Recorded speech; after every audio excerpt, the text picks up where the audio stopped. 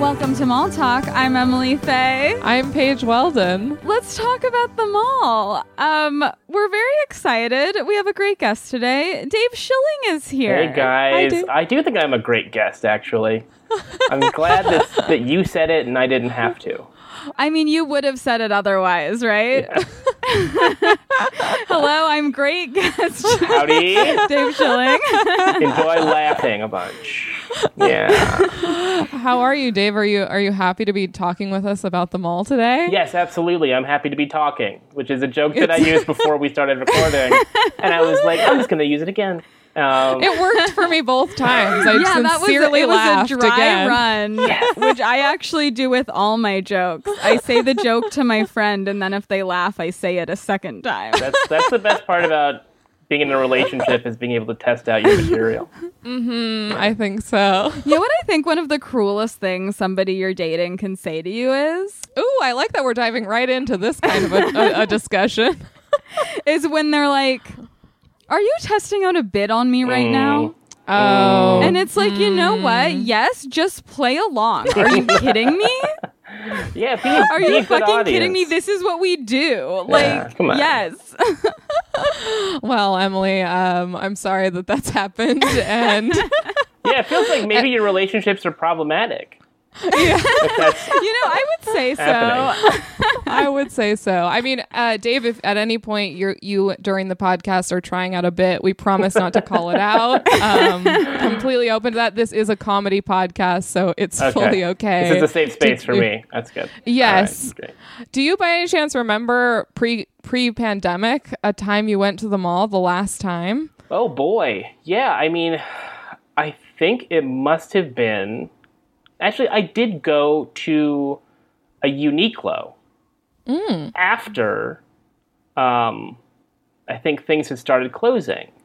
I think restaurants and bars had closed, but stores were still open. There was sort of like a weird gray area period where it was like no restaurants, no entertainment, no sports, but you can go to the mall. So I went to the Uniqlo downtown and I bought, I think I bought a jacket or a sweater or something. Something I didn't need. I was just kind of stress buying. The Fig at 7th? Exactly. Yes. Location? Yes. Or isn't it like in a different one that's like next to Fig and 7th? It's called... Oh, it's like across the street. Sorry, you're right. It's in the block. I was picturing the H&M. block, which is where the Alma Draft House is. Right. We haven't been there. Neither of us have been there. I have not. Oh, I loved it. I had the Alamo Draft House like season pass, so we would my girlfriend and I would go to the movies all the time. Probably like once a week at least. Yeah. And I really enjoyed it. The parking was relatively cheap. I miss that place so much. I think that might be my number one place that I miss in LA is the block. Because they had the best movie theater in the city. Yeah. I never got a chance to go because I had Stubs. I was a Stubs gal. I have both. Or I had both. Wow. I know. Well, you can't cancel Stubs. I was going to. You can't? They make it very difficult. I didn't know that. You can't just send an email or hit a button. You have to send an email and then they give you a phone number and then you call the phone number and then you talk to a person and you say, I would like to cancel. And they would be like, well, why do you want to cancel? Don't you like the movies? Wow, I didn't know that because I myself never did try to cancel Stubs. I think it's as I said, I was a Stubs gal, so I think they were trying to charge people again, like in that period when we thought you could go to the movies again. Oof. I think they decided we're going to start charging people, and then I tried to cancel that time, and then it was still complicated. It should be easier now because there are no movies, but. This is not to be. This is like gym levels of complicated to cancel. Where they're like, well, you have to find the magical scepter, and then you have to put the scepter in a special hole in a cave, and then you must answer these riddles 3. Yeah. There are definitely riddles involved in canceling your AMC membership. It's no good. Was the block kind of your go-to? It's a mall, right?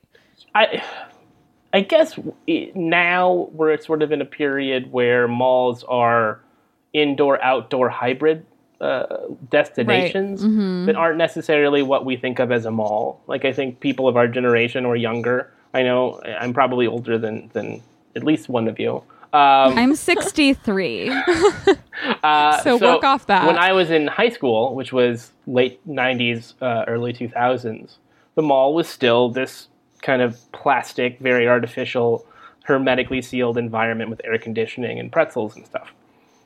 But when I moved to LA, that was when I discovered stuff like the Grove and outdoor malls and outdoor shopping. And the Block is not a mall in the sense that I think of a mall, but it is a shopping destination. So would we not call that a mall? Would we not call the Grove a mall, or the Americana the mall, or any number of things that are a high density concentration of stores? That's a mall to me. But I guess my go-to mall for most of my time in LA was the Beverly Center. Oh, okay. Oh, okay. So when I first moved here, I lived very close to the Beverly Center. And it was kind of like, I guess, downtown for me because I didn't have a car. I could walk 5 blocks from my apartment to the Beverly Center and do stuff and see people. So I would see movies in the movie theater that was there. I would snicker at the Lamborghini store and go to Baja Fresh across the street, and that was my weekend because I didn't have any friends. So I think, for the most part, that was my spot. And they got rid of the movie theater in the Beverly Center, correct? Yeah, and they did that huge remodel, I guess, last year. So now it's more outside. They got rid of the P.F. Chang's. Mm-hmm. They made it even more like a spaceship with no clear entry. Exactly. How do you feel about the Beverly Center? Me personally? Now? Yes. Oh, I hate the remodel. I can't stand it. Okay. It's attempting to be a hybrid of an outdoor mall and a traditional indoor mall, and it doesn't do either one very well. Yeah, because there's a Beverly connection across the street, which has sort of like, it's like kind of an outdoor mall because you have to be outdoors, but only in that sense. It doesn't have the like fun like outdoor fountain or anything like the Grove has. Yeah, no, very bare bones. It's kind of like a strip mall, but in a different shape. Yes. Yeah, we don't like the Beverly Center. We find it stressful. We're against overall. It's not fun. Yeah. I guess I found it fun because it seemed like a meeting place for a lot of different people. I guess if you remember, if you watched Star Trek Deep Space Nine, they had the Promenade, which was a big set. It was a multi-level set that was basically a mall inside the space station on Star Trek. And I always thought of the Beverly Center being like that, where like Klingons would show up, but it's actually just women with horrible plastic surgery. And that was where I learned about LA culture, I think, when I first moved here. Was, this is what it's like. Sense. This is the experience of being in LA is this. In a nutshell, and the microcosm of the city is right there. Yeah, that is I definitely... found it fun when I was a teenager and they had like the only H&M. And as I've talked about before, the weird teen Russian heiress brand that overexpanded too quickly. They had that too. And they had a Sbarro. So I think that's all I needed for fun. Yeah. I also think there's always like a special place in your heart for like those places that you found comfort in when you first moved to LA. You're like, that's like why we often talk about like, it wasn't when I first moved to LA, but there was a stretch of time where I just spent a lot of time at the Burbank Town Center, which is not necessarily a good mall, but I love it because I've spent so much time there, you know? I just have an affection for it. Which it sounds like you do with the Beverly Center. I think so, yeah. It's irrational because it is a hellish place. The last time I went was holiday season. I took my son because it was raining last, I guess, November or something. And usually I'll take him for walks and take him to the park or something. But there's no indoor place to go with a kid unless you have like a membership to one of those kind of Gymboree places. And there wasn't anything like that at the time. I guess it was 2 years ago, not last year. And we went and I was just pushing him around, just trying to find something to do in the Beverly Center. And now they've got like Christmas, like not Christmas lights, but like little, like they look like stars in the elevator. So it the elevators are cool now. Yes, I don't like that. I don't like that it's cool. Trying to be cool. I don't need it to be cool. Just be an elevator. Yeah. Functionality is all I care about at 35 years old. It's like, does it work? The elevators are like an infinity mirror room. Exactly. Yeah, it's the Kusama Infinity Room, but at the Beverly Center. It sucks. Yeah. No, I don't like it. Functionality. Things that are utilitarian, that's all I care about. Does it work? Right. You want a brutalist mall. Yeah, I want a mall that's sort of Bauhausy, I guess, or like it's Soviet, like a Soviet mall, whatever the Beverly Center would be like in Leningrad. Yeah. Do you like the Glendale Galleria?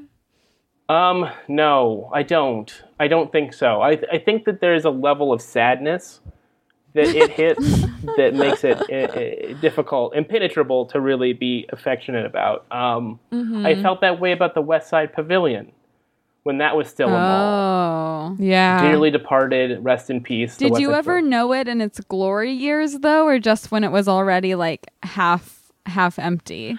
I want to say that the first time I went must have been 2007.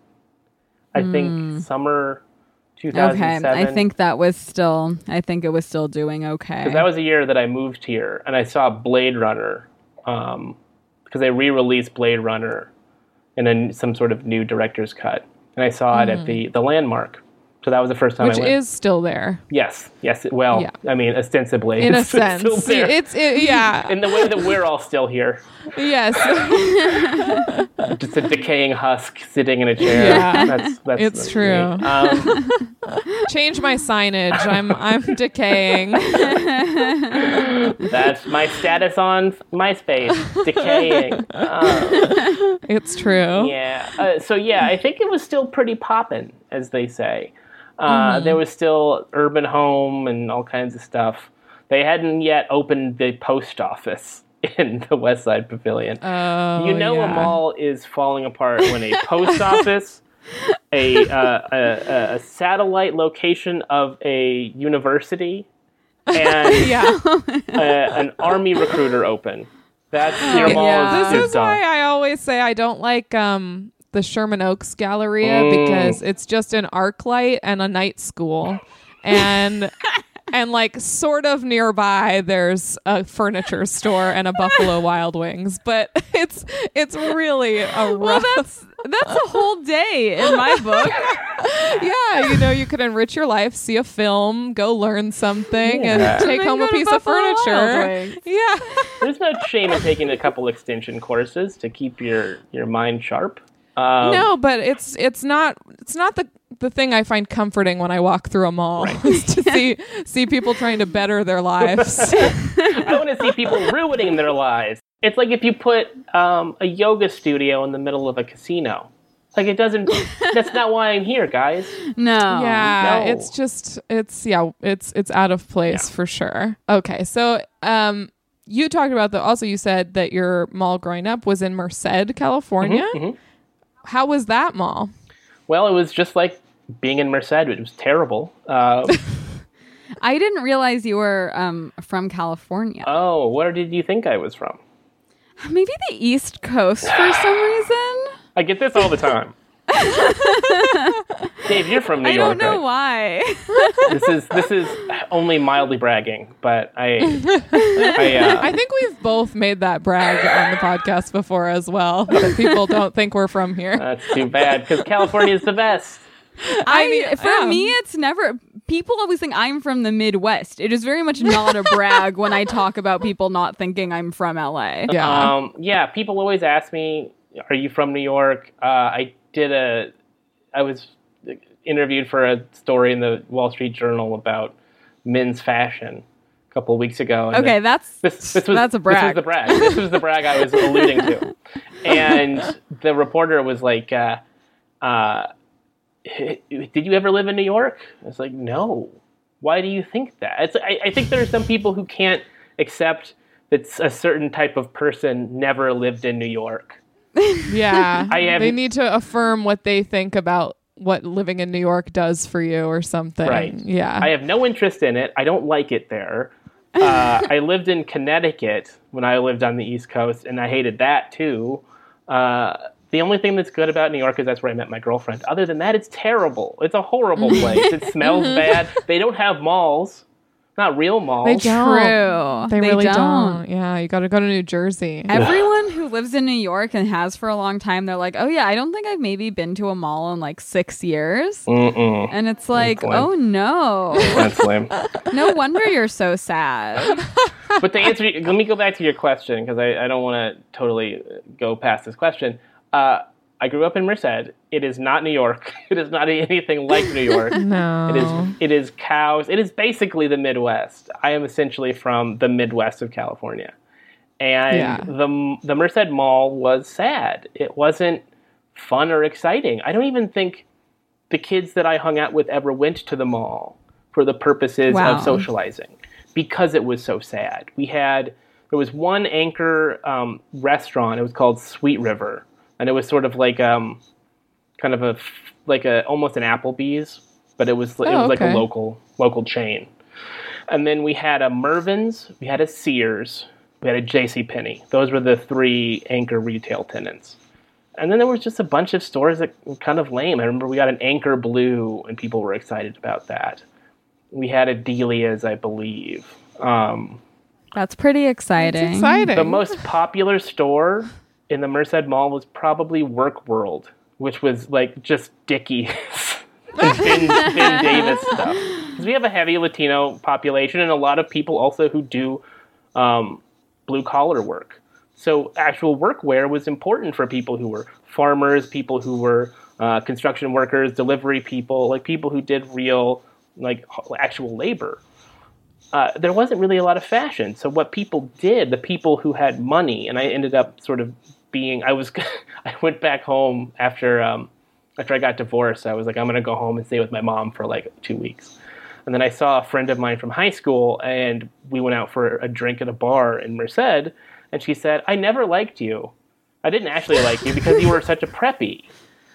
And I was like, wait, but she was your friend? Yes. Well, we had known each other for a long time. It's a small town, so you would go to the same school with the same people from kindergarten through high school.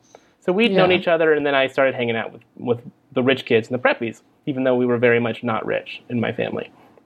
So all those kids would go to Modesto or Fresno to buy their clothes, because Modesto had a mall with an Abercrombie. Fresno had a J. Crew. Fresno had Eddie Bauer, and all those kinds of like preppy brands that people wanted that you just couldn't get in Merced. So the mall in my town was kind of sad. I remember going to the movie theater. I remember going to the Hometown Buffet, which before it was a Hometown Buffet, was a Chuck E. Cheese. That's what I remember about the mall. 2 things that are never going to exist again. Right. What I love about this description of the Merced Mall is I had earlier today I visited the website of Merced Mall, and it says on top, Merced Mall, we've got it all. And not that's true. Certainly not ringing true as we're talking today. No. I mean, a Mervyn's is pretty good. I mean, they're not around anymore, but Did I your mean, Mervyn's? There's a Kohl's now.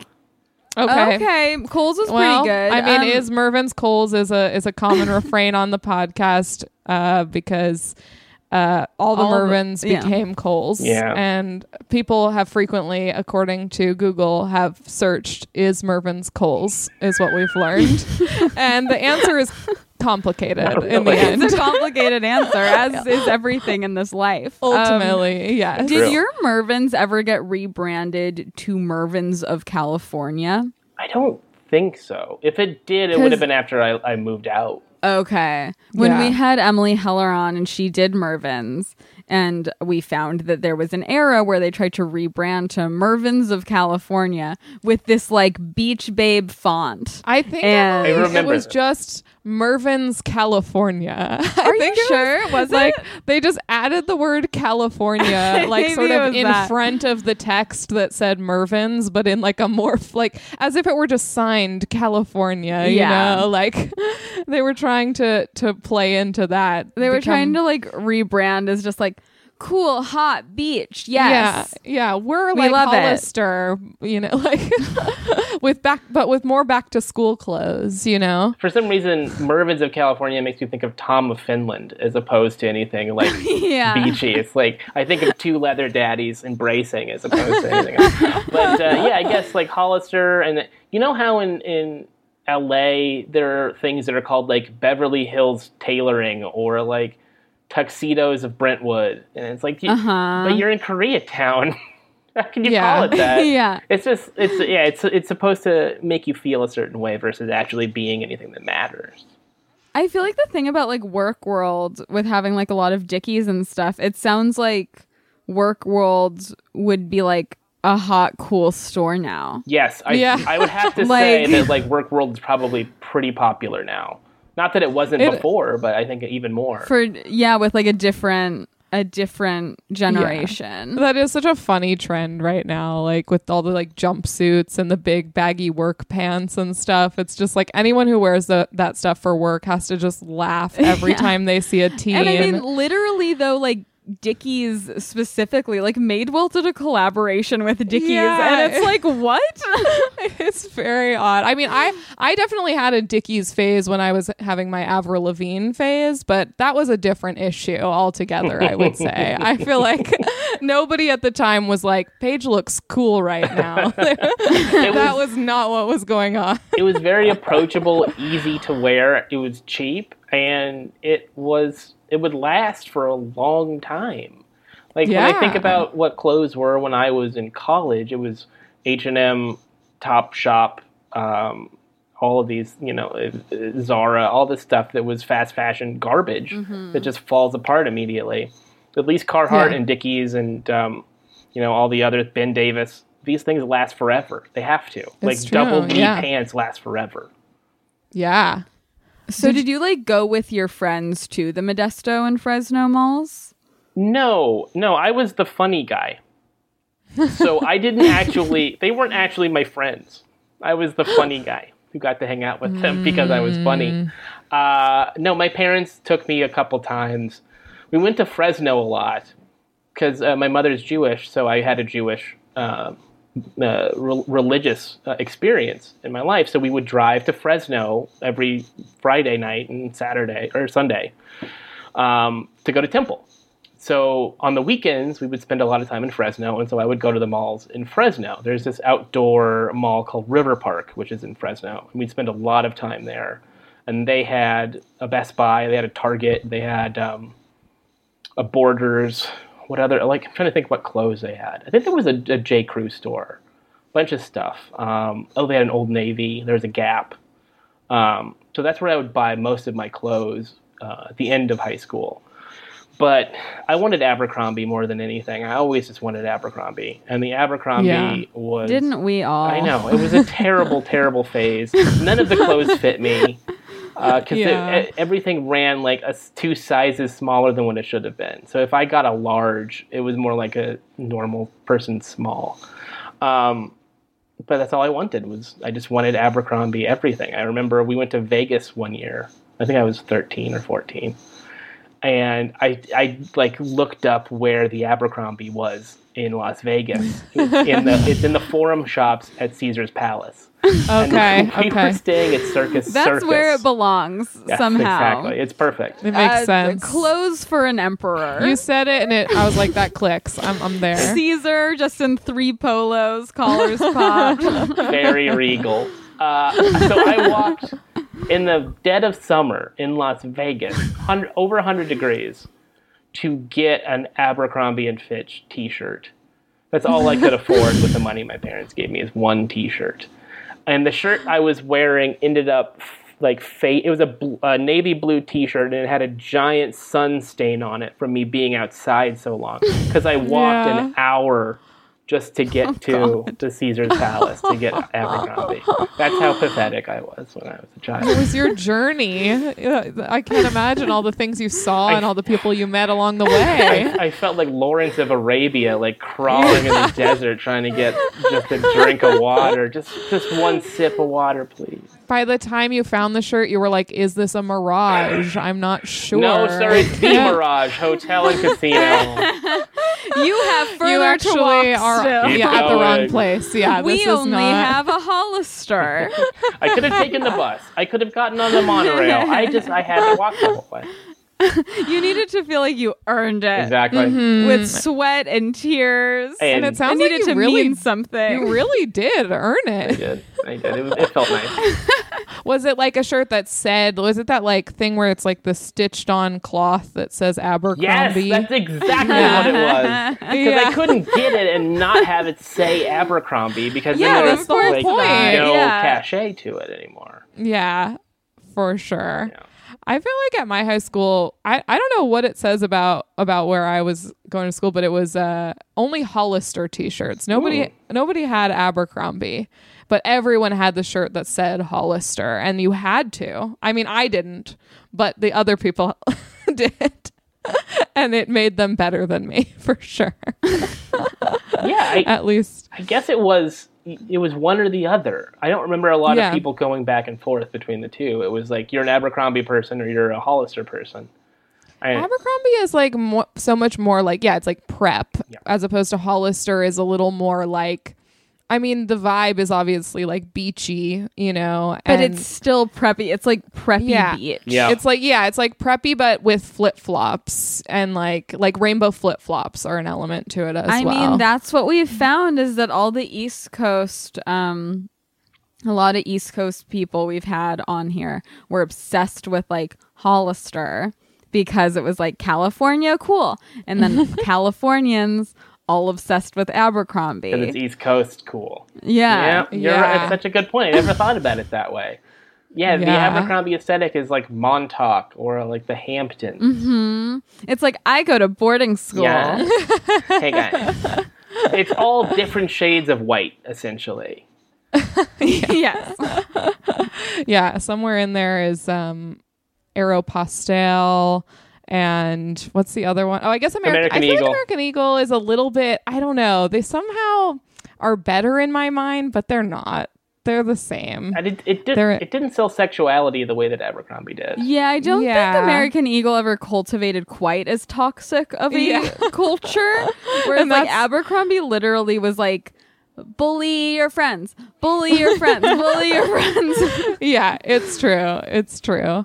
When you left Merced, like, did you go to any malls in Connecticut that you liked? There was Stamford Town Center. Which I believe we've discussed before with, I think, Kara Clank as well as Katie Valley, if you know. Is that where you went to college? No, I worked at WWE last year. Oh, yes, yeah, and right. so I was living in Stamford and would go to New York on the weekends. But I worked in Stamford. So, it was, they had a couple good things. They had like Saks Off Fifth. And I remember I bought like a casual suit from Saks Off My Fifth. aunt loves Saks Off Fifth. Oh, it's fantastic. Aunts love Saks Off Fifth. Yeah. It's so wonderful. They love a deal. I went there a few times. I can't remember what other stuff they had. That whole time in my life was such a blur. But that was it in terms of malls. That was the one that was in downtown Stamford. And I lived in downtown Stamford. Okay. And this is Stamford with an M, correct? Yeah, Stamford, Connecticut. Yeah. Stamford. Yeah. It Yeah. just sounds wrong. Yeah. Like it feels like the city got it wrong. I kept stumbling on it when I tried to say it. It's like Stamford, because I wanted to say Stanford, because I'm from Yeah. California and Stanford is a thing, I went to college Yeah. in San Francisco, so Stanford was a thing that people talked about. Yeah. So I had definitely. to reorient myself to what Stamford, Connecticut was. Yeah. It's the East Coast is not a mall place. It's not the same, at least not in my mind, same culture that we have here for malls. It sounds like, save for New Jersey. New Jersey seems to be a bit of an anomaly. Yeah, I haven't been there. Thank God. I'm not dying to go to New Jersey for anything, really. But so you went to college in San Francisco, and you said you worked at the Hollister in Daly City. Yeah, so I went to San Francisco State University, which is on the west side of town, and it's right near Daly City. Daly City is just kind of basically a suburb of San Francisco. You can't really tell the difference in any appreciable way, but it is not San Francisco itself. It might as well be, but it's just based on the way the borders are drawn, it's not. And I got a job at the Hollister because I had a friend in class whose boyfriend was the manager. And he got me a job because I needed a job. San Francisco was expensive even in 2004 or 5 or whenever I was there. That is who I picture as every manager at Hollister is somebody's boyfriend. Someone's boyfriend, yes. Everyone is someone's boyfriend. So I would take the bus from San Francisco State to the mall in Daly City once a day, every day. And I think my shift was probably 4 hours long or something. And I would spray down all the clothes with the cologne. Because you have to, that's why it smells that way. It's because people just and it's like, that can't be good for the fabric. It's not good for me and my respiratory system. I can't even imagine what that would be like during COVID. It's like horrible. Anyway, it was terrible money. It was hard work. Was it minimum wage? Yeah, it was minimum. But the minimum wage at that time in Daly City and whatever county that was actually relatively high compared to the rest of the country because it's such an affluent area and a very liberal place compared to a lot of other places. It was just not fun. I mean, I was folding clothes. I was the only black person who worked there. And I couldn't afford to buy the clothes because I wasn't making enough money. So I didn't buy any Hollister clothes. Right. They wanted you to. They highly encouraged that with your paycheck you bought Hollister clothes. But I'm like, I need this to pay my rent. And to buy. I think that's all clothing stores. Is they're like, we'll give you 30% off. And that's not even close to being enough. You should just buy enough to only wear this every day. Well, it sounds like you'd walk out smelling like you had bought the clothes regardless. Yeah, I always smelled nice afterwards. My roommates were always like, God, Dave, you smell so good. And it's like, well, it's because I've been dousing a bunch of fabric in cologne all day. I do remember you could wear flip-flops to work. It didn't seem safe. I mean, imagine if you couldn't. Well, it's not safe. Right? Yeah, I don't know if it's a great idea, both because it's not really supportive to stand on all day, and it's a recipe for disaster in terms of tripping. Right, from like an OSHA standpoint, I think it's very bad.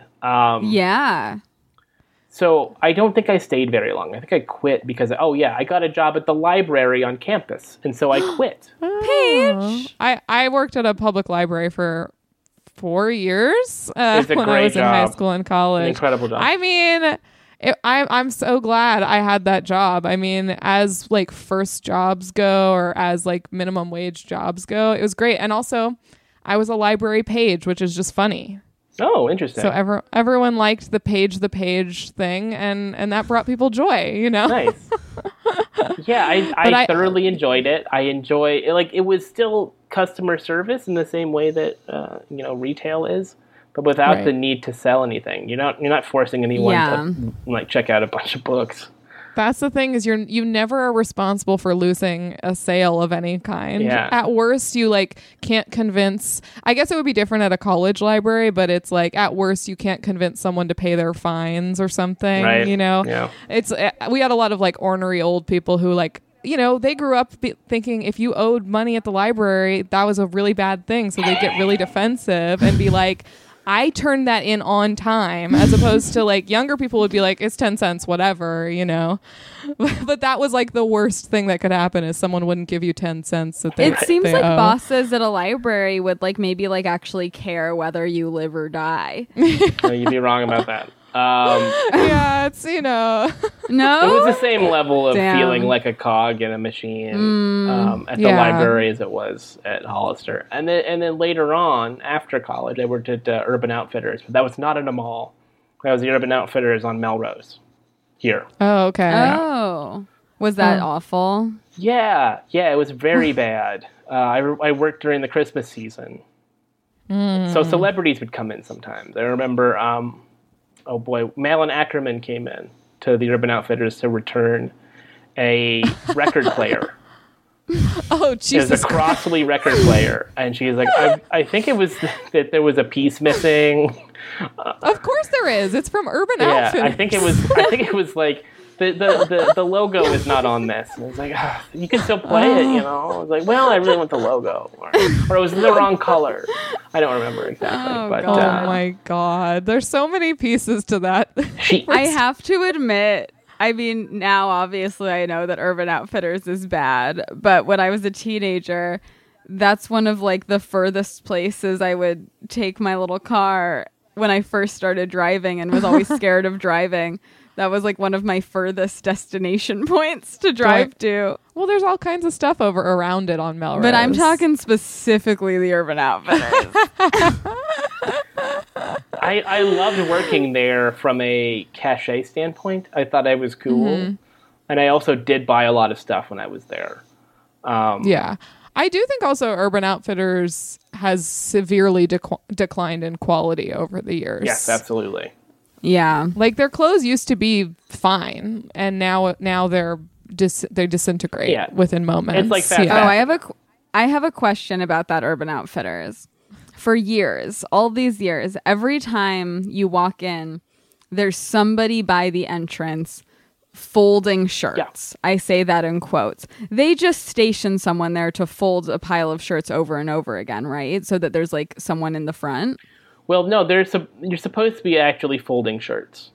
It's a function of the loss prevention system. Yes, you are there because you are watching to make sure people don't steal.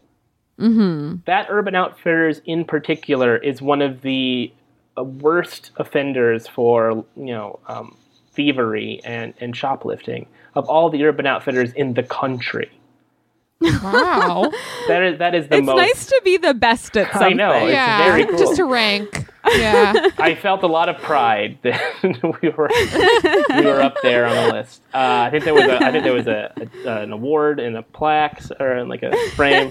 So yeah, that was an important job. Was you've got the little like podium basically, and you're folding, novelty Gary Coleman T-shirts and putting them back. But you're ostensibly there to keep an eye on people and see who's leaving and not leaving. And if they try to go out with a bag of stuff, you can jump on them or something. I remember going up into the office, the manager's office, and someone was in handcuffs. Just like what? Yeah. Wait, they're allowed to do that? I think there was a cop there already or something. Oh, God. But it was very Gestapo fascist-y. I didn't like it. Yeah. Yikes. Yeah, it was a terrible place. Yeah. It was awful. The most popular people were, of course, the people who did the designs of the store floor. That was a big thing. It was like, how is it going to look? Where are we going to put things? And like, what products are going to be in the best parts of the store, and how are we going to style stuff? Like, those are the people who are going to go on to be, costume designers or set designers for movies or something. The rest of us were just lucky to be making minimum wage. Yeah. How long were you there for? 3 or 4 months. Okay. I think I'm pretty sure I had an illicit relationship with my manager, and I think that was part of why I was asked to leave. I see. Yeah. Okay. All right. We don't have to You say buried much the more lead than on that. this one. No. Drama. Yes. Romance. She was scandal. cheating on her love it. boyfriend with me. It was very bad. Oh my God. Snap. Well, Yeah. damn. So do you know for sure that like higher ups found out? No. Okay. But she was the manager, so she was the higher up. Yeah. Wow. It was terrible. Oh my It was goodness. a very embarrassing part of my life, which is saying a lot. Well, I think that unless you have any other general mall stories or anything you want to get out, I think it's time to talk about the store. I think so, yeah. Yeah, so tell us about your relationship with Burberry. So I picked this because it is the kind of store that you would never find in my hometown. Yeah. It was one of the stores that I first became aware of, or brands that I first became aware of when I moved here and hung out at the Beverly Center all the time. Yeah. I didn't know what it was. I didn't know why it was so expensive. And that's where I first kind of got an understanding of luxury clothes and like very nice things. It seemed like it was for older women mostly, and like, or like men who play golf every day of the week. Yeah. But I've always been fascinated by English culture too, and it's an English brand. So the idea of sort of like, tweed and, trench coats and stuff like that. Always the trench coat is their like big famous thing, right? That beige plaid and then the trench coat. The trench coat and the scarf. Yeah. The famous Burberry and also, scarf. I guess that Thomas Burberry also invented a commonly used waterproof fabric. Yeah, I think that's what they make the trench coat out of. The trench coat out of. I was like, okay, I didn't know you could just go around inventing a fabric. Okay, didn't know that about you, Thomas. Respect. I mean, yeah, it's like inventing an element. What the hell? I was like, okay. Yeah, somebody had to invent everything. I guess. Soda was invented by someone. Was it like just sort of interesting to you as a concept, or did it become like? I certainly had this where there will be like one brand that you'll latch onto as like aspirational. Like you're like, when I have something from this brand, then I'll be I've complete. Made it. Yeah. Yes. Yeah, totally. Yeah, I think so. I think there's an aspirational quality to it. I think there was a cultural fascination with the UK, which I still have. As soon as this is over, the quarantine, I'm moving to England and never coming back. And I think there was also just like, I've always been interested in nice clothes, and I've always been interested in clothes, period. And that's well made, fashionable for the most part at the time. You know, it wasn't terribly fashionable back then, but it still had a cachet because it was nice. So I think that was why I was attracted to it. You know, I came from a town where Abercrombie was considered nice. Or Chaps Ralph Lauren T-shirts were considered, formal attire. So it gave me a window into a more exciting, more mature world. It's adult clothes. There's a difference between the things you buy at a normal mall and things you can get at the Beverly Center, because the Beverly Center has grown-up stuff that adults with jobs can buy. And Oh, go on. I was going to say that was the first time when I had a job and I had money and I could decide what to do with my income. Like a real job, not like working at Hollister. Like I had a real job when I first moved to LA, so I had disposable income, and so I was starting to develop a sense of what I liked and what I wanted. Yeah, it is interesting to think about the clothes you wear when you just are buying what you afford versus like, what do you really want? Yeah. Even the nice stuff from the mall, it's still mall Still clothes. the mall, yeah. And that's why I liked going to Burberry. I still have only bought 2 things from there, and that is the watch I'm wearing right now. Nice. And cologne. The cologne that I never wear because I have no reason to wear cologne right now. Yeah, nobody's smelling us right now. It's a bummer, but also kind of a positive. Watch is a good one though, because you can wear it every day. Exactly. Yes. And I find that if you have a nice accessory, it elevates every outfit that you wear. Just because it's like, oh, you have that cool thing. It's why men buy big dumb watches and then wear t-shirts and sweatpants. It's like, well, look at this watch, dude. Look at this cool Well, that's watch. the other thing about LA is like you really don't have a reason to own a coat like they sell. Like I've bought a coat last year, like a long coat, and I've maybe worn it like 4 times. It's not cold. And yet I have many long coats. I have many long coats. Yeah, I mean, but I guess I go like, I would have a hard time. Maybe I just have a hard time spending a lot of money in general, but I would have a hard time buying one of their like $2,000 coats because I'd go, well, I'm not going to wear this like every day the way I would if I lived somewhere where it actually got very cold. Right. I mean, that's, I think for women, the equivalent to watches and coats too, but like jewelry and bags. Yes. Because that can just be a part of your everyday look. And if you have like a nice bag, like I last year bought a Telfar bag, and nice. It's more than I usually spend. But then like with every outfit, it was like, that's what I'm saying. I have my cool bag. Yep. Yeah, totally. And it's totally worth it. They definitely seem like they have a lot of like cool like leather goods, like wallets, purses, like I don't know if I saw they have shoes, but like it definitely seems like it's somewhere where certainly it's not accessible to everyone, but you could like save up and buy an accessory like a watch, Right. and really get a lot of mileage out of it because it's actually good quality. Do you want one of their coats? Me personally, yes, of course. Yes. I would. Yeah. I would absolutely buy one if, like you said, I had a good reason to, or what Paige said is like if you don't have a reason. If you go to the UK yes. after this, Yes. that's the reason. Yes.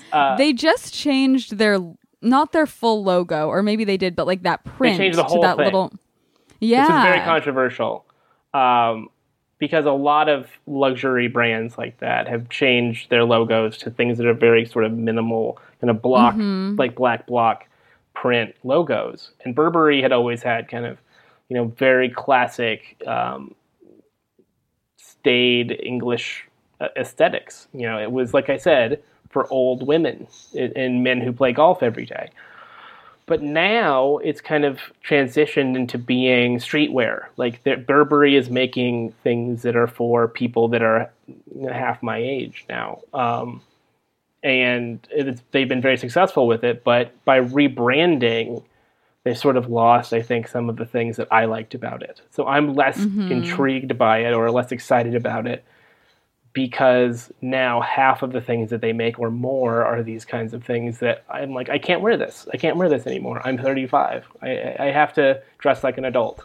And this is expensive clothes for young people. That makes no sense. yeah. I did see they have like, they have a whole line of, this made me laugh because they're British.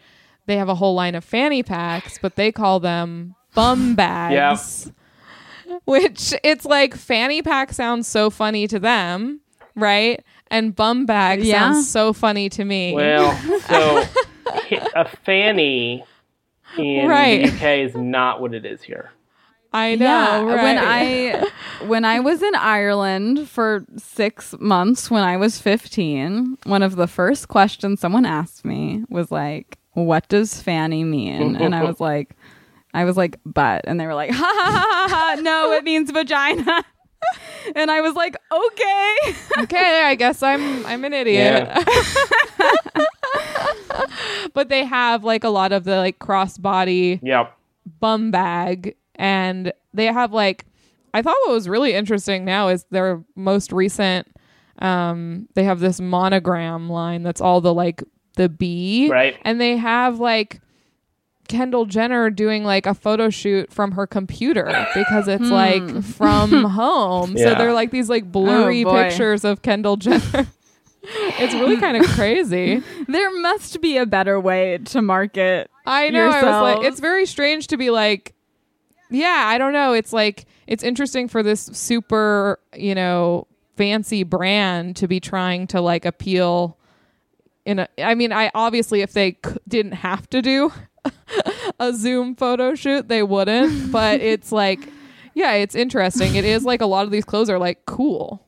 Yeah, it's too cool for me. I wouldn't say I'm uncool, but I am 35 years old. I have a child who is 2.5. I will never be truly cool again, and I don't want to try. I would say that B interlocking monogram thing is legitimately like a fun print. Yeah. And it is none cool of their looking. stuff before could be called fun. Right. Yes. Right. It was very dour and respectable. I remember I had a professor in college who talked about Burberry all the time and like how, she loved their clothes and she dressed like Texas Governor Ann Richards mostly. If you remember who that was.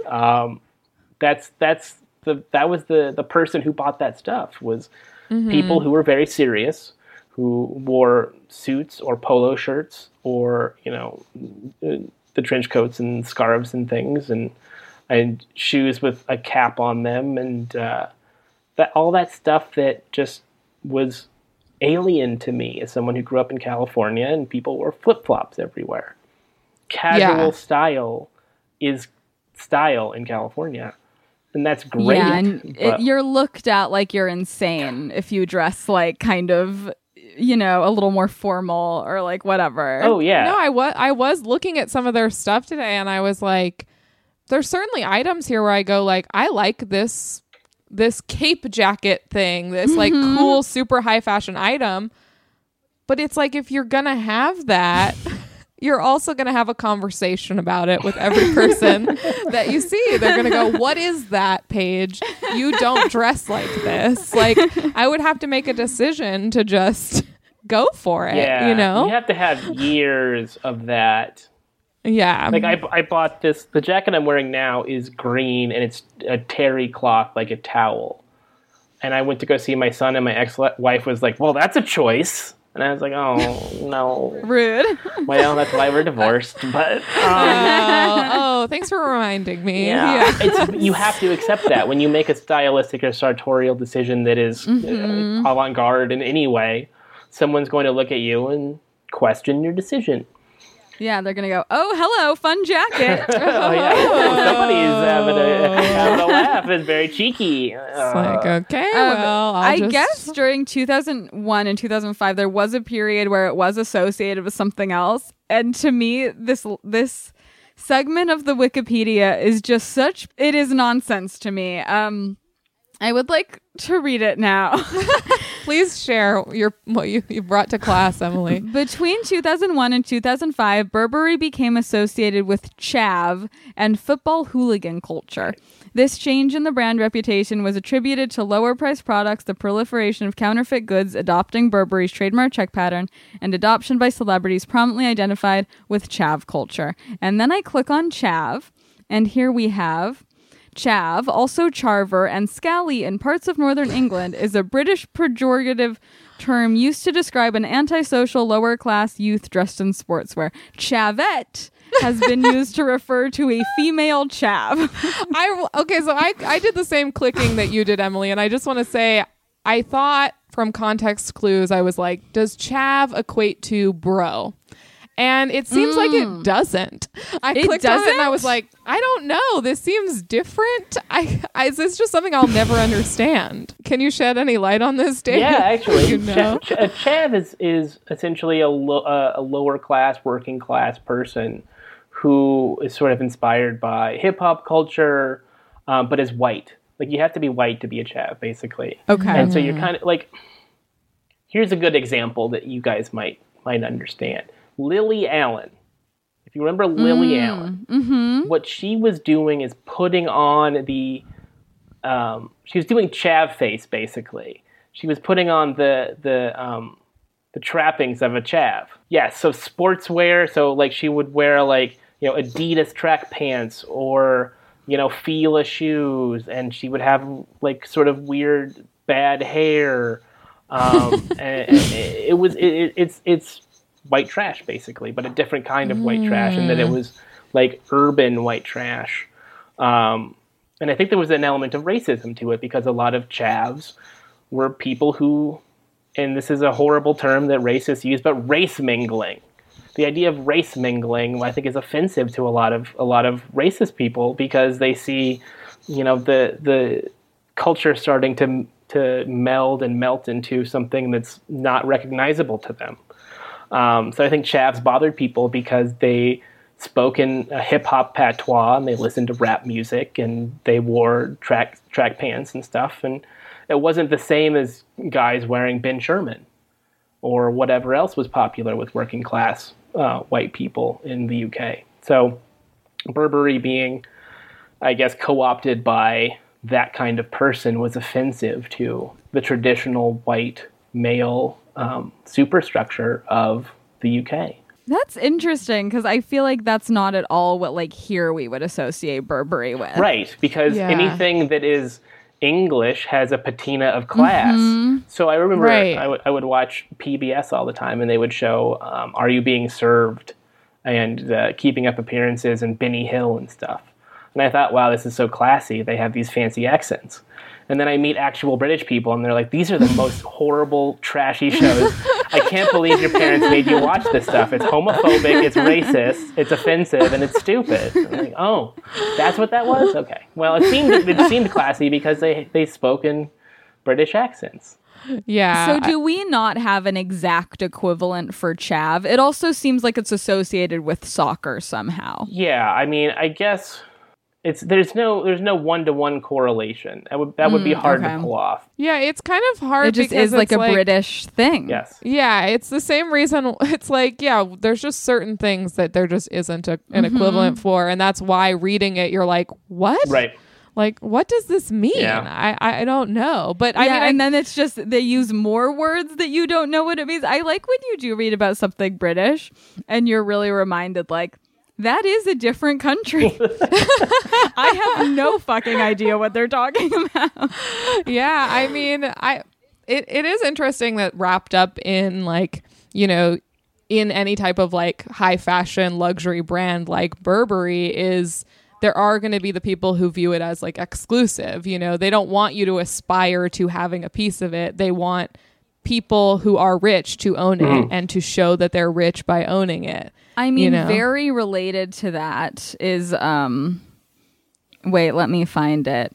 So, because there was that thing a couple years ago, which I remembered, which was that thing where it was revealed that they were burning unsold clothes. Right. Because to keep the exclusivity, they had all the surplus, and rather than let that get down to sale or outlets or whatever, they burned it instead. And obviously a lot of people had a big problem with that. Yeah, I think that seems fair to me. But what I didn't know was that they claimed in response that the energy generated from burning its products was captured, making it environmentally friendly.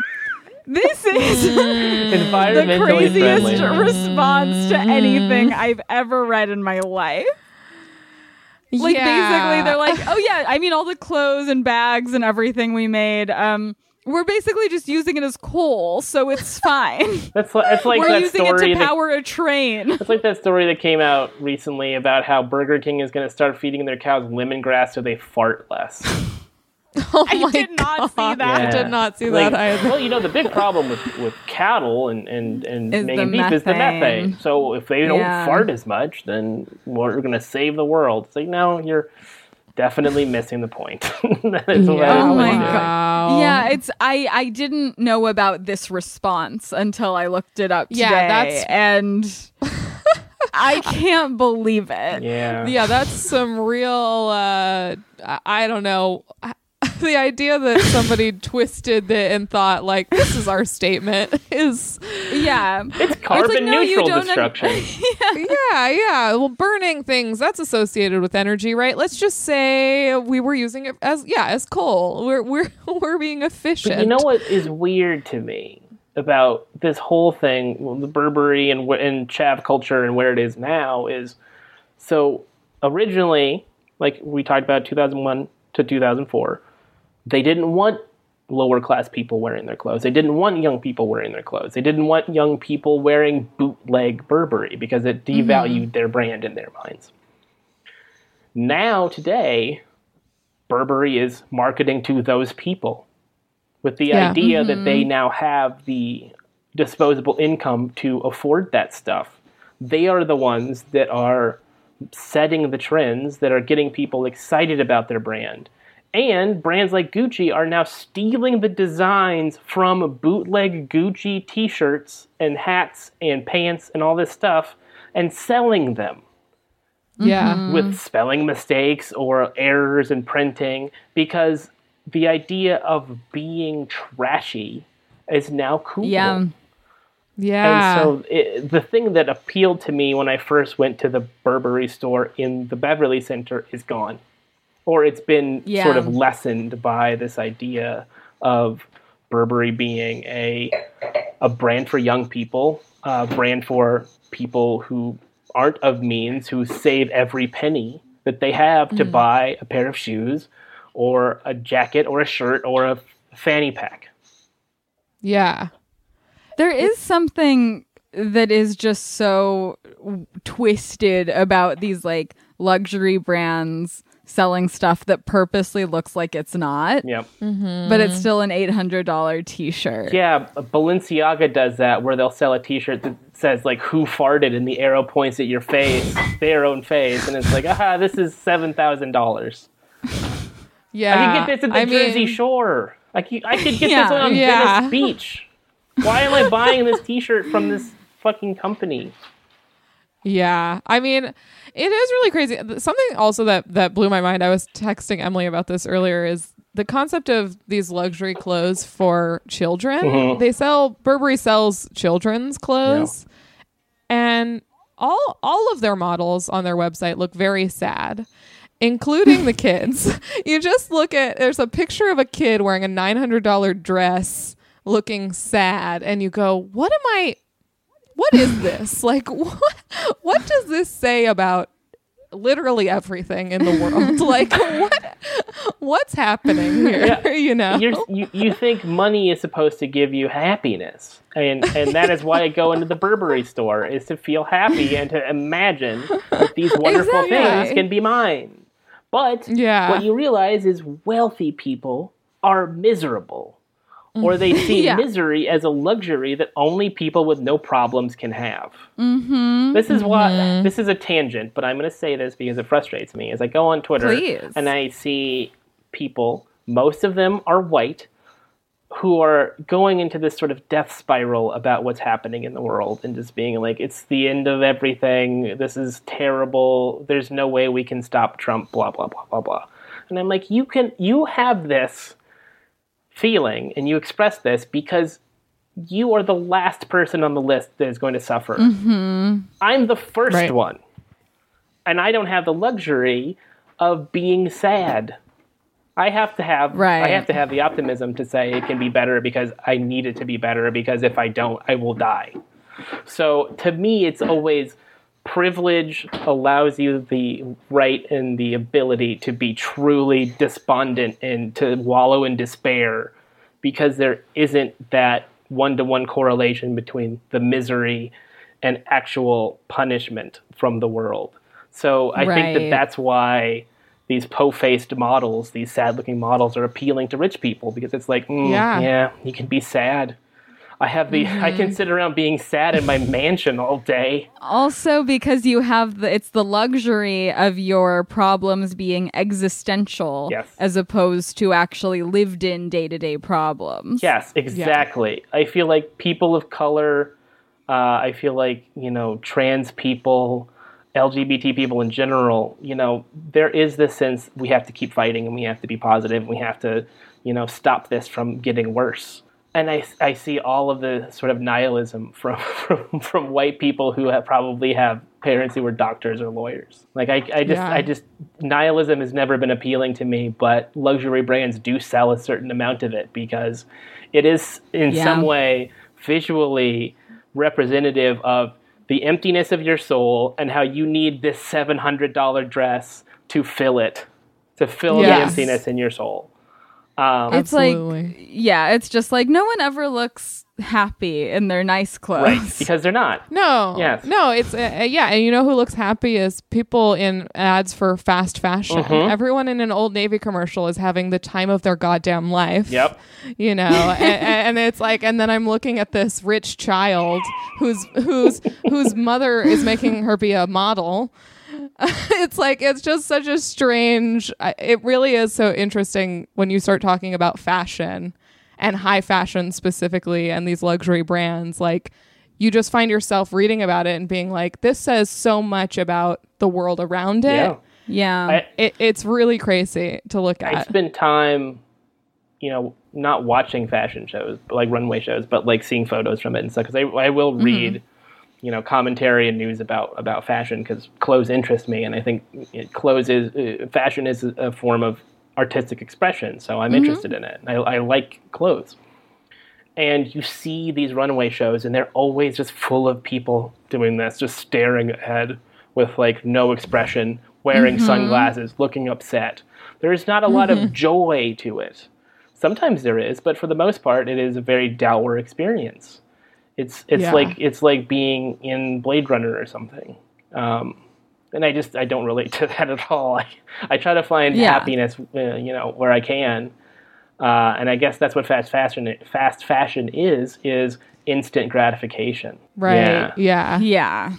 Well, there's also, that song by Pulp, Common People, is about wealthy British people wanting to learn about the working class because they're bored being rich. Yeah. I think there is an element of that, and that might be part of why Burberry has become a streetwear brand. It's not just because streetwear is popular, but because there's an element of wealthy British culture that wants to connect with the working class, that wants to dress like the working class, that wants to have some edge to themselves, as opposed to being genteel. There's a reason why prep clothes in America sort of started to lose their cachet. It's because prep is American fashion in the way that Burberry is British fashion. So now that there are brands that are doing prep stuff that is more streetwear infused, prep is coming back. But for a while, like J. Crew was considered corny and déclassé, or Abercrombie lost all of its cachet. And now I don't know any teenager who would be caught dead in an Abercrombie. No, I don't either. They're wearing Dickies for the same reason of all this stuff that we're talking about. Exactly. It's like, oh, how crazy, Dickies. The other thing I did see when I was looking at Burberry is there's they made like a short film about Thomas Burberry. Have you seen any of the stuff about this? I have not watched it. It's starring I forget the guy's name. It's like there's like somebody playing Thomas Burberry? Yes. So there's a narrative film? Yes. And in it is the girl from Mamma Mia. She plays this woman who there's this trailer for it on YouTube. I won't describe everything about it. Matt Smith from Doctor Who is the guy? Let's see. I'm he was like checking. the face of Burberry last year. I said it was Matt Smith. Oh, it is wait. No. It's Domhnall Gleeson. Oh, okay. Oh, I love him. Yes. And Lily James. This is Irish cast. So him, Lily James, and the trailer is the most dramatic thing I've ever seen. They show him inventing that waterproof material they show him literally holding a piece of material and pouring water on it and watching it slide off. Oh my God. And other people being like approaching him about it, like, I gotta get this material, and just like really dramatizing this man's life. And I mean, it's called The Tale of Thomas Burberry. It came out in 2016. I mean, how is this not a feature film wild in the mold of The Imitation Game or something? Yeah. Because this is like a really good cast. Yeah. So I think it was made by Burberry. I'm sure it was. Burberry Presents. So I don't know if they were invested in creating a whole piece. They just wanted to do something. But it's like the most dramatized thing, and I guess he's playing a young Thomas Burberry, but he does not look like the picture on Thomas Burberry's Wikipedia page. I'm guessing Thomas Burberry was not classically attractive. He had a big mole, not only like a huge beard, but like also like, you know, when like a mustache is somehow like bigger, like he had like a cartoon mustache, like huge, like Bluto from Popeye or something. Yeah, like it just looks Mario. so. Yes, but And I don't know what age that photo is from, but I do recommend checking out the trailer for this. It's absolutely the most dramatic representation of waterproof material I've ever seen. And it seems like he has so it seems like what the story they're telling is he's married, but he has an affair with Lily James, who's a model for Burberry. No. Wow. Yeah. So it was like me and the manager of the Urban Outfitters on Melrose. It's exactly like Incredible. that. So maybe you'd watch it and it would trigger me. It would, yeah. So be careful. Yeah, right. I don't know. Yeah. Do we have any other general thoughts on Burberry before we close on a game? No, I don't think so. I mean, I think it doesn't have the same positive connotations in my life that it used to because I'm older. I do have nicer things now, so it's not as aspirational. I mean, it's still incredibly expensive stuff, and I'm not going to spend $5,000 on a coat anytime soon. But I still think there are certain things about it that are classic and that will always be fashionable and cool. And I haven't been to the Beverly Center Burberry in a long time. I think it might have even closed. Yeah, I'm not sure. I thought I saw that it's still open. I hope you buy a coat someday. It would feel like a nice full circle moment. Yeah. It'll be 10 years from now, and I will let you know when I do. Yeah, please. Hey, Governor, it's me, Dave Killing. I want a coat from Burberry. Okay, well, we're going to close on a fun game. It's called Name That Store. And it'll be a competition between you, Dave, and Emily. It's going to be 3 rounds. I'm going to name items that are for sale at a given store. I'll name several, and when you think you know what store I'm talking about, call it out. Does that make sense? It's a game much like sports, which you write about. I used to, not so much anymore. Yes, I can do it. I can do this. Okay. I can do it. I think you're going to do great. Okay. All right. Okay. So this first round, this is the first store. I'll start naming some items that they sell. Call it out when you think you know it. Okay. First item is pineapple string lights. Next item is Absolute Parfection golf bag. Oh, wow. God. Island Zone pants. Tommy Bahama? Wait, what zone? Tommy Bahama, you got it. Oh, my God. I almost suggested Tommy Bahama to talk about today, but I'm glad I didn't. The other items I'll say, and that first round goes to you, Dave, but the other items I was going to say were Garden of Hope and Courage camp shirt. Something I would wear. Let me pull it up and describe it because I feel like the listeners are dying to know. I'm dying to know. So it's like a Hawaiian shirt with sort of cool blue tones. I love a camp collar shirt. It's very fashionable these days. And then the other item was Sun-Kissed Tropics reversible halter tankini. What's a tankini? Hey, that sounds like something I would wear. I would love a tankini in 2020. Yeah. Okay.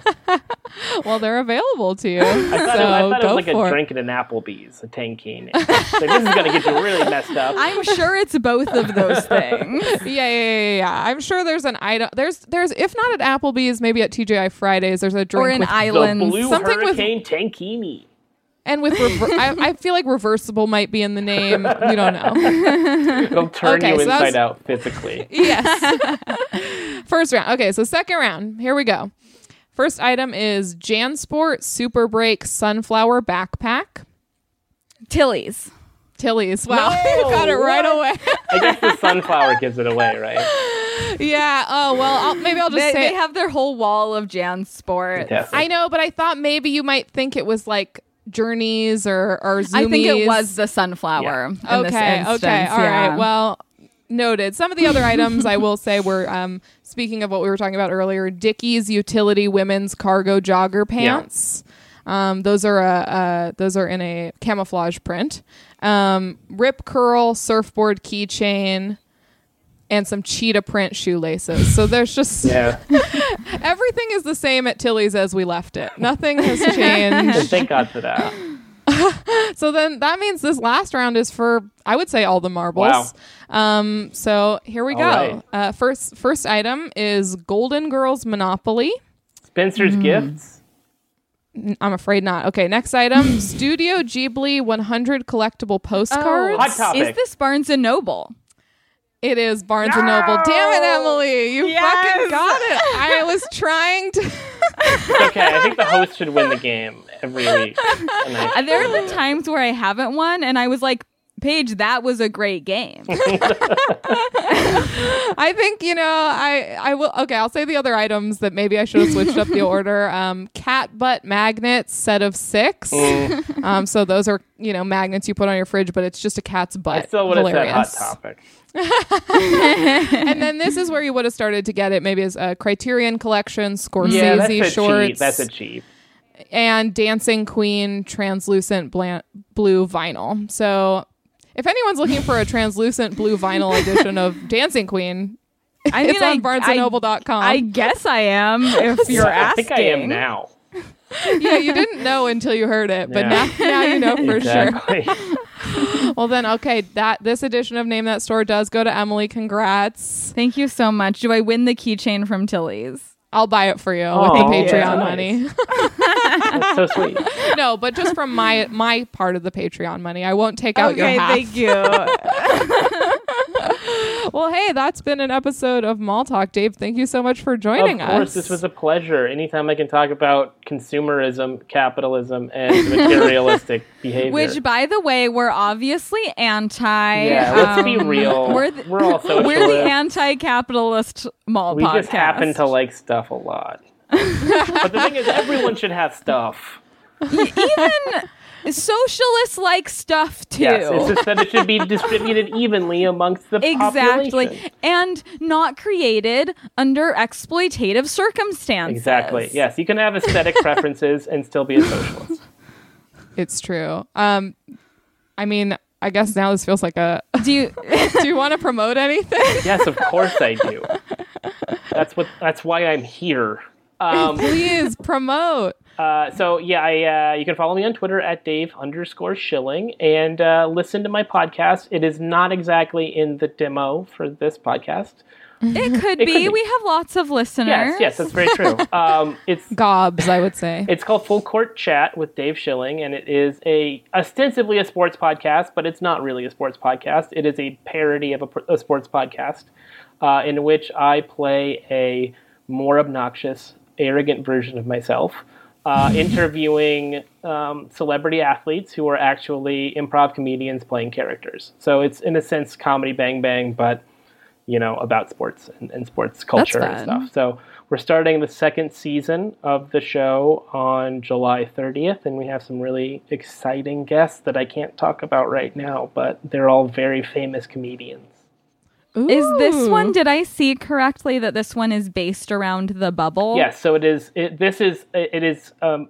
a story about my character going into the NBA's coronavirus bubble in I'm Walt Disney World. fascinated by the bubble. I am too. I'm fascinated by it. There's multiple bubbles. And I don't know much about it, but also I just realized that in my head I've been picturing a literal bubble dome, and that's obviously not the case. Well, in this fictional version of it, it is actually a okay, love dome. That. It's actually kind of based on the movie Biodome. It is actually. I literally just realized that that's what I've been picturing it as, and I'm so embarrassed. There's an artificial intelligence computer that runs everything, and it's very scary. Yes, I did see that tweet. I liked that tweet that one girl was like, I already got invited into the bubble. The NBA season is going to be over before it starts. Oh my God. I just hope that no one gets very critically sick during this season. Otherwise, I'm going to have to cancel my own podcast. True. It's not going to be funny if someone gets actually sick. So please. It's true. For the sake of my career. And that will be the biggest problem with it. For the sake of my career in comedy, please don't get sick. I mean, the podcast sounds very fun. Thank you. You should listen to it. Yeah, and what I would like to promote right now is just that, just so you guys know, in the middle of the podcast, my mom texted me. I didn't respond because we're recording the podcast, and I did just get a text from her that says, "Fine, don't answer me." So just so you guys know, and when I text her back, she'll go, "I was just kidding," and I'll say, "No, you weren't." So just a quick behind the scenes. Also, my mom listens to the podcast. Hi, Mom. Hello, Paige's mom. So everyone respond to Paige's mom. Let her know I was busy. Can I just really quickly record a message to Paige's mom? Please. Great. So, hi, Paige's mom. This is Dave, and I just want to say thank you for listening to this episode. Hopefully, you do subscribe to my show as well. You've raised a lovely daughter. She seems like a very kind, warm-hearted person who's brought me not into her life, but at least into her internet world and her podcast. And, not everybody is that welcoming and friendly and kind. So great job. Please continue harassing your daughter via text message. She seems to appreciate the constant attention and the passive-aggressive shaming. So don't stop doing that. That is why she is the woman that she is today. Thank you. She's going to love that. Yes, I know a lot about moms, okay? I'm good with moms. I won't let my mom listen to the podcast. I am a bitch. I'm a bitch. And on that note, I guess that's the end of the episode. Yeah, we'll meet next week in England, I guess. Yes. I was going to say next year in Jerusalem, but that's for Passover. I'm gonna personally go to England and get myself a bum bag. That's my plan. Yes. Okay. Bye. Bye.